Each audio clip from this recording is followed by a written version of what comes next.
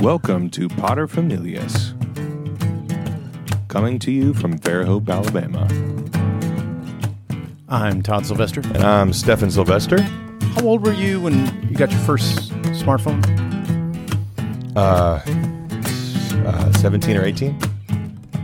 That's right, I sent it to you.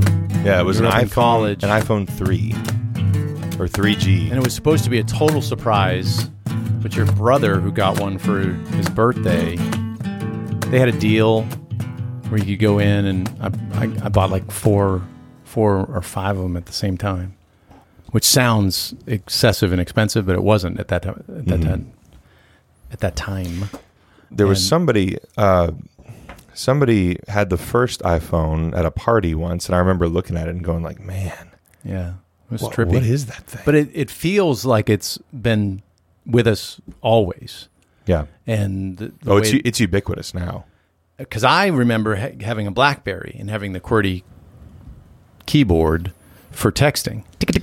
The clicks. iPhones, and people are going to have to correct me on this, but iPhones have some ridiculous percentage of the market share of smartphones. It's like 34%, yeah, or something like that. It's way worldwide. Yeah, it's wild. Way up there.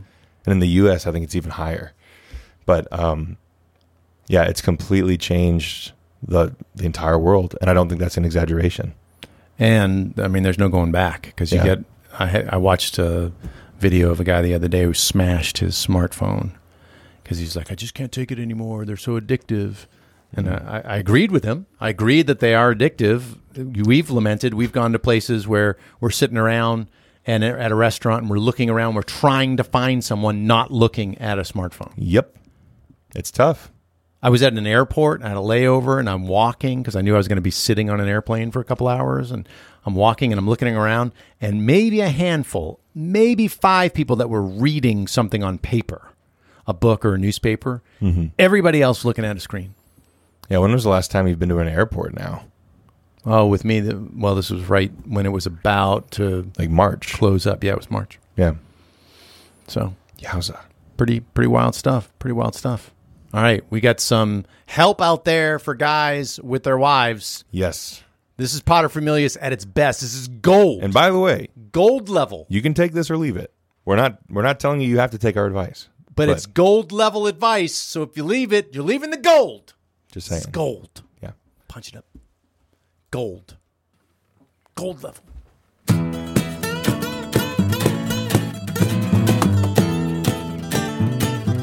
It's the main thing. Yeah, yeah, yeah. Again, it's always a benefit and it's always admirable, and I'm humbled by it when people come up to me and they go, Todd, I just love, like one guy said to me, and it sounded weird the way he first put it because it came across strange, but he goes, you and Angel, you're like the greatest lovers. Oh. And I was like, interesting. A, I don't necessarily agree with you, but B, how would you know that? But what he meant was that it was evident that we love each other and we show that love towards one another. And they'll ask for things like, oh, what works for you? You know, we've mentioned several times, even the last podcast, what's your secret? People are always asking that kind of stuff. But they'll say, well, what are some of the more important things? Like I read a cool blog one time where this guy was talking about, he asked him, I guess he was celebrating 50 years of marriage. And a young journalist said, well, again, what's your secret? And he immediately came up with one. I mean, no hesitation at all. He said, the long kiss. And he goes, excuse me? And he goes, the long kiss. My wife and I, each morning after we're ready for the day, before I go off to work, we give each other a long kiss. And he goes, we started doing that, I don't know, 20, 30 years ago. And there's just something about that where it connects us. I think psychologically that makes a lot of sense. Yeah. Yeah. Super cool. But one guy came to me one time and he's like, I'm always arguing with my wife and I can't understand, I'll say something and she just explodes on me and I just don't understand why she's so upset. Yeah. Which a lot of guys, when you say that, you almost want to go, well, maybe it's you. Maybe, right. Like, have you thought that maybe possibly the one thing in this scenario that is always a constant would be you? Maybe be. And by the way, like there are instances where it's one-sided going the other way. Yes, absolutely. But as men, because you and I know each other and we know how men are, just generally speaking, we normally tend to be the ones who are being a little stubborn. True.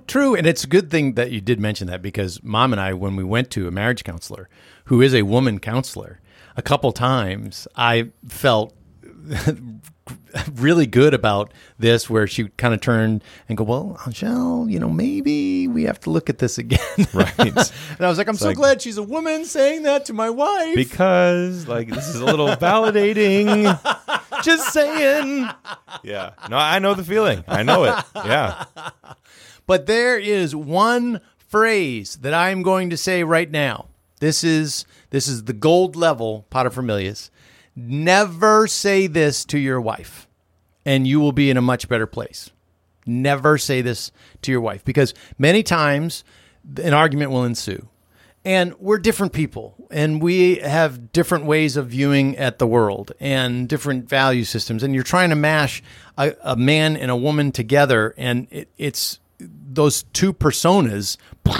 Oftentimes it creates, how chemistry, sometimes you put the two things and foam comes out of the beaker. You're just like, whoa, that's like men and women together oftentimes.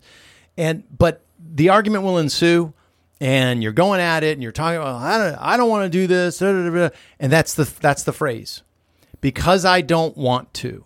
Yeah. Because I don't want to. And let me explain why you should never say that to either spouse. Wives shouldn't be saying that to their husbands either. It's understandable that that's how you feel, but that has very little to do with the commitments that we make in marriage. Marriage means that we are spending ourselves. We are pouring ourselves out. In the Greek, it's kenosis. It's an outpouring of oneself to the other for the benefit of the other. We are going into a married situation wanting a whole lot out of it. Yep. I was looking forward to all of the benefits of being married to Mom. I was very much excited about being with her and all of the experiences that would come from that, and all of the wonderful times and the meals and the family and everything that was going to come out of that. But what we have to remember is, at the altar or at that place where you're making that commitment for life, is you're saying, I'm giving myself to you for better, for worse, sickness, health, richer, poorer, all that kind of stuff, no matter what. And it doesn't mean that all of this is dependent on how I feel. Right. Like what I want. Again, that doesn't mean that you can't share your desires and what you want, but that can't be the deal breaker. Like if you're going out to eat, where do you want to go to eat? Well, I want Mexican. Well, I wanted pizza. Well, but we just had pizza last week, and I'd really like Mexican. Well, then forget it. I'm not going. It's like, okay, you're now acting like a 3-year-old. Right. And that's not how it works. You can't say that what breaks this deal is because that's not what I want. Because most of the time, I would say you're not going to get what you want. Yeah, that's... So I agree, but I would actually phrase it differently. Sure. So I agree that you should never say because I don't want to. That's not helpful or healthy when you're trying to work some of this stuff out. But the way that I've explained it to people who have come to me and said like, hey, you and Afton seem like y'all are. I've never gotten you guys seem like you're the best lovers comment from someone. That's only been one guy. Which would have been strange. One guy. But what people do tell us is they say, y'all seem to be very comfortable around each other. And I love that. On top of that, y'all don't seem to ever disagree or fight. And I kind of laugh. Now that's funny. Yeah, I know. I laugh when How much people time say do they that. spend with you? Right, exactly. It's like in public, yeah, we tend not to speak with each other curtly, or at least we try not to. But the way that I've put it, the way that I understand it is this, that the primary thing that I was asked to give up as a husband when I was agreeing to marry my wife was the need to be right. And so that's the way that I've thought about it. It's the way that I've explained it when people ask. I know I hate that question too. What's your secret? Right. Because there isn't one. It's like you just have to figure it out as you go. But a good principle is you have to be willing to sacrifice being right for the sake of making the relationship work. Okay, And use some details. Yeah. So, for example, I very frequently will get into sort of soft, gentle disagreements with my wife. That happens almost every day. Less often, we will get into like sort of really tense arguments where we're really trying to work something out and we really don't agree. And in those situations, most of the time, the proper thing for me to do is to defer. And I have to defer even if I'm pretty sure that I'm right and I'm pretty sure that I could argue with my wife until she would just give up and defer. So then why would you defer? Because there are guys that are listening right now that are like, come on, man up. Because if I got into marriage just to be right all the time, then my marriage isn't going to last. Right? Agreed. And I didn't really get that when I first got married, but I've since been able to understand that in being married for 6 years now. It's like I am happy to sacrifice being right. I'm happy to do that. What I'm not happy to do is to release all of my will to the will of my wife, because that wouldn't be right. But I understand that most of the time, what I need to do in order to make our relationship function is find ways where I am willing to, even though I'm pretty sure I'm right, even though I could make great arguments for why I'm right, I let it go. Okay. Now, I don't do it all the time, and there are times when I probably should do it and I can't. But as I've gotten older, as we've been married longer, I've realized that the more that I can do that, the more that I can allow my wife to be the one who wins, so to speak, the better. Yeah. Now, there are times, and I want to be clear about this, there are times when if it's really important and if I'm really being honest with myself and I know that I am right, then I will stand my frickin' ground. Yeah. And I won't back down. And sometimes you have to do that. But you need to pick those battles very, very carefully. Because if you don't, then what you'll end up doing is getting high on being right with this person who you're really close to because it feels really good. And if you do that, what you're doing is changing the dynamic of your relationship with your spouse. And you're making it about winning instead of about sacrifice, right? And that's such a messed up way to look at it. And yet a lot of couples that we know look at their fights in their relationship, they look at their arguments exactly like that. It's like, it's a game and one of us is going to win, and it's really important that I win. Yeah. But see, we're even in a different category than what I'm talking about, though, entirely. Because if you're saying that it's something where there is truly a right or wrong, that's not even a category where I'm discussing right now. Yeah. Because those are the times where you got to kind of go to the mattresses over this stuff. Right. It's like, okay, I'm sorry, baby. I know that you're feeling this way, but this is the right thing to do.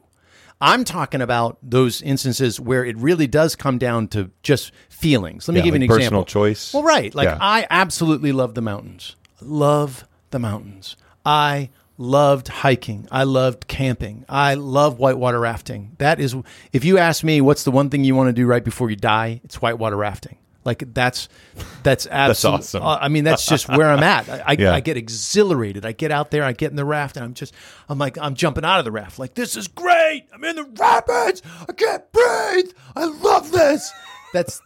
I own it. But Mom loves the beach. She hates the mountains. And I don't know if that's a strong enough term. Like, she just goes up there and she might say that's pretty. Like, when we went to Colorado in the 14s, that's pretty. But she's like, okay, now what? Like, I don't want to go hiking through it. And I looked at it through a window and I could have done this on television. And so you're just talking about personal preferences when it comes to... Most of the time when we're pushing our preferences, and you know how it's going to get intertwined. It's going to get woven in there where there's going to be times where it's like, well, but this is really the best thing to do. But I'm using this as an example because when it comes to going on vacation, we're always going to go to the beach. Yeah. I can deal with the beach. If you notice when we go, who's the one that kind of stays back most of the time and cleans in the kitchen and does the laundry and everything?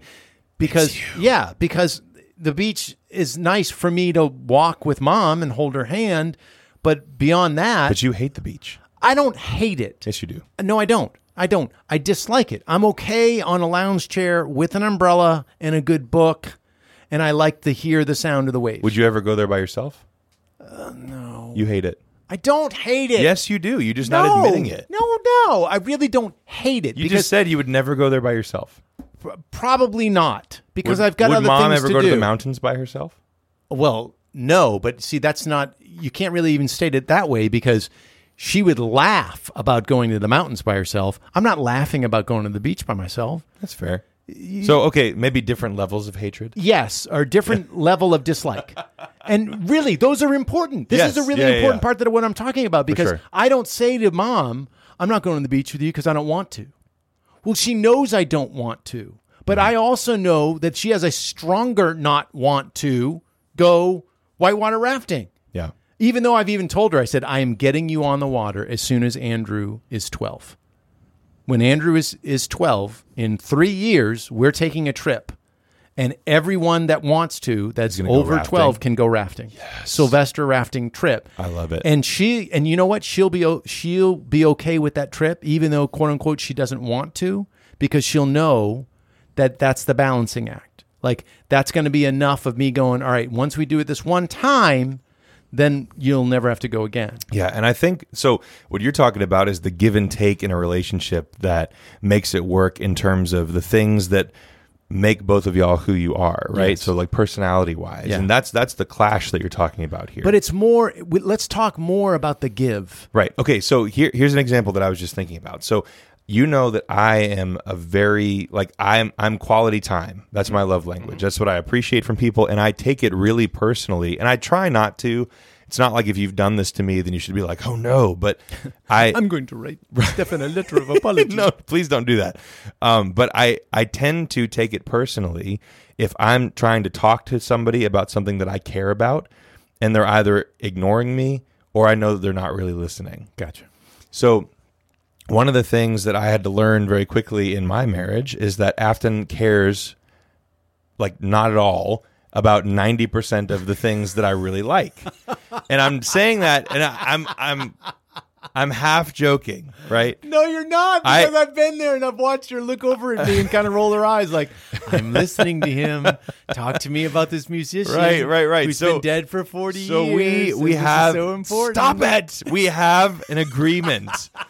We have an agreement, and I had to sit her down and be like, baby, look, I'm trying not to, but I take it personally if there's nothing pressing happening. It's not like we need to go and like wipe our child's butt because they're in the bathroom, or we're like right in the middle of doing something that requires your full attention. If there's none of that happening, and I turn to you and I want to try and talk to you about something that I'm interested in, like a dead musician or sound equipment or politics or whatever, or like some In her defense, sometimes you get into a lot of detail about, let's say, sound equipment. because I'm meticulous about it. I want people to understand what I'm talking about. And fair enough. I am aware. It's not like I'm autistic and I don't know like that people. See, now we're definitely getting canceled. But you know what I mean? I understand social cues. It's not like I force people to listen to me when I know that they don't Right. want to. But there are some things where it's like I really enjoy talking, and then I can tell within about 10 seconds whether or not I should really dive in and invest in this conversation. I can tell. Okay. And I'm totally cool with just But not, what's the deal you have not with your investing wife? in it. So because she's my wife and because she's the primary person that I get to talk to because I love her and I enjoy her company, we have an agreement. And the agreement is I get 3 minutes. Okay, that's fair. I get Does 3 she set minutes. a timer? No, but I get 3 minutes on any topic, and I've just sort of been able to whittle down everything that I wanted to say into 3 minutes, and then at some point I just have to give up because I have more that I want to say. Right. I want to talk about it more, but she will willingly listen for 3 minutes about any topic if there's nothing else going on, and that's all I get. Well, but see, that's exactly what I'm saying. But we worked it out. It's and that's beautiful. Yeah. So that is wonderful, because imagine if she said to you, no, don't talk to me about this because I don't want you to. right. That would be heartbreaking for me. I'm not interested. Because I'm a nerd. I'm really into a lot of things that not a lot of other people are into. And I get that. And especially my wife, she's like really not into a lot of the things that I'm really into. And so this is the way that we worked it out. Yeah. And love her and appreciate her more because she made a concession for me, because she knows that it's important to me. And there's lots of ways that we've done that for each other so far, and I'm sure we'll continue to do that. But that's something that we had to work out and talk about. Yeah. It didn't just happen, Right. right? Because it's not natural. Because I had to It's not sit her natural. down and say, "Hey, this is becoming an issue for me, and it's really bothering me. It's really frustrating. Can we talk about this?" Yeah. And instead of her saying, "Well, you're wrong, and I don't want to talk about it," which she could have said because that's probably how she was feeling. She was like, sure, let's figure out a way that we can make this work so that you don't feel slighted by me all the time when you want to talk to me, Right. and so that I don't feel like I'm giving you all this time to talk about something that I'm really not interested in. It's like we made a compromise. And in relationships, when people start talking about the give and take, it's very important, I think, to not be an articulate scorekeeper. Yeah. To say, all right, if I'm going to give you these 3 minutes, then you're going to have to do 3 minutes of this. And then you're, adding, oh, well, that was 2.5 minutes. You went over by 15 seconds. And everybody is into the finite details. That's not what it's about. Yeah. I would say marriage is more, instead of give and take, it's the give and give. Right. Like, you really have to focus on the fact, my wife, your mom, is so patient with me. She's so patient with me because she knows sometimes I'm just like you. I geek out on something and I'm just going off on it. Is that where I got that from? Yeah, sorry. Oh, come on, Dad. Sorry. I just think about it. Like, why do people make fun of me about buses? Okay, fair. Yeah. So Because I go off. I see it. But I think that it's great that that we're bringing this up, because I think a lot of couples understand this principle but don't necessarily know how to articulate it, Yeah. especially if they hadn't been married for long. Right, to define it. Yeah. So what you have to be willing to do is to take an honest look at yourself and say, all right, what are my needs? Not my wants, but what do I actually need in order for this to work? Yeah, good. And then you have to be able to express that and not be afraid to express it. Because for a while there, one of the primary sources of tension for my wife and I was that we both had trouble authentically expressing our needs. We were trying so hard to serve the other person that we forgot about making sure that we were taken care of. So we were both like going way over the line of what we could ask the other person to do. And it was just creating tons of tension. So once we were honest about it, then we could really figure out compromises that would work in all those areas of our life. Nice. So once we did that, it was great. But you have to be able to look at yourself honestly in order to do that in the first place. Right. So introspection is really important here. You have to know yourself. And if you don't know yourself, you have no business getting married, or at least you should be aware that you're going to have some real work to do when you get married. Agreed. And when you do, it's okay to acknowledge within yourself that you don't want to do certain things. I would even say you have to go so far as to ask yourself, why do I not want to do this? And at what level of not wanting? What level of, like, is this really going to kill me to go to the beach? Yeah. No. I did, by the way, because some of you right now are going, well, geez, Todd, it just seems like your wife, she should go to the mountains with you because you love going to the mountains. Well, she did. She did go to the mountains. And you know what happened? The poor woman couldn't sleep because even though we were in a cabin, every time she heard something, she thought it was a bear. She thought that she was going to get eaten. There were bugs all over the place because, there's this bugs because you're in the mountains. Yeah, she hated it. And I slept like a baby, and I woke up in the morning, and my poor wife had these rings under her eyes, and she looked like she'd got hit by a truck. Yep. Like, it was just horrible. So I'm like, I do not want to do that to her. Yeah. So it's that level of not wanting to. And then you acknowledge it, but it's like, okay, but how much of this can I then just die to myself? And then people might ask, like, all right, well, what's your breaking point? And that's, again, part of introspection. It's part of understanding yourself, because you have to authentically express to your spouse what you need in order to function. Right.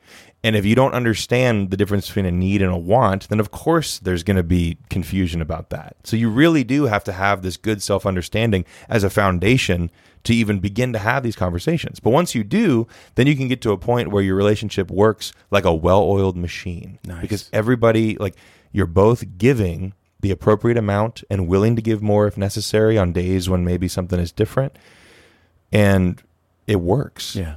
And if you can get to that point, then all this other stuff becomes details.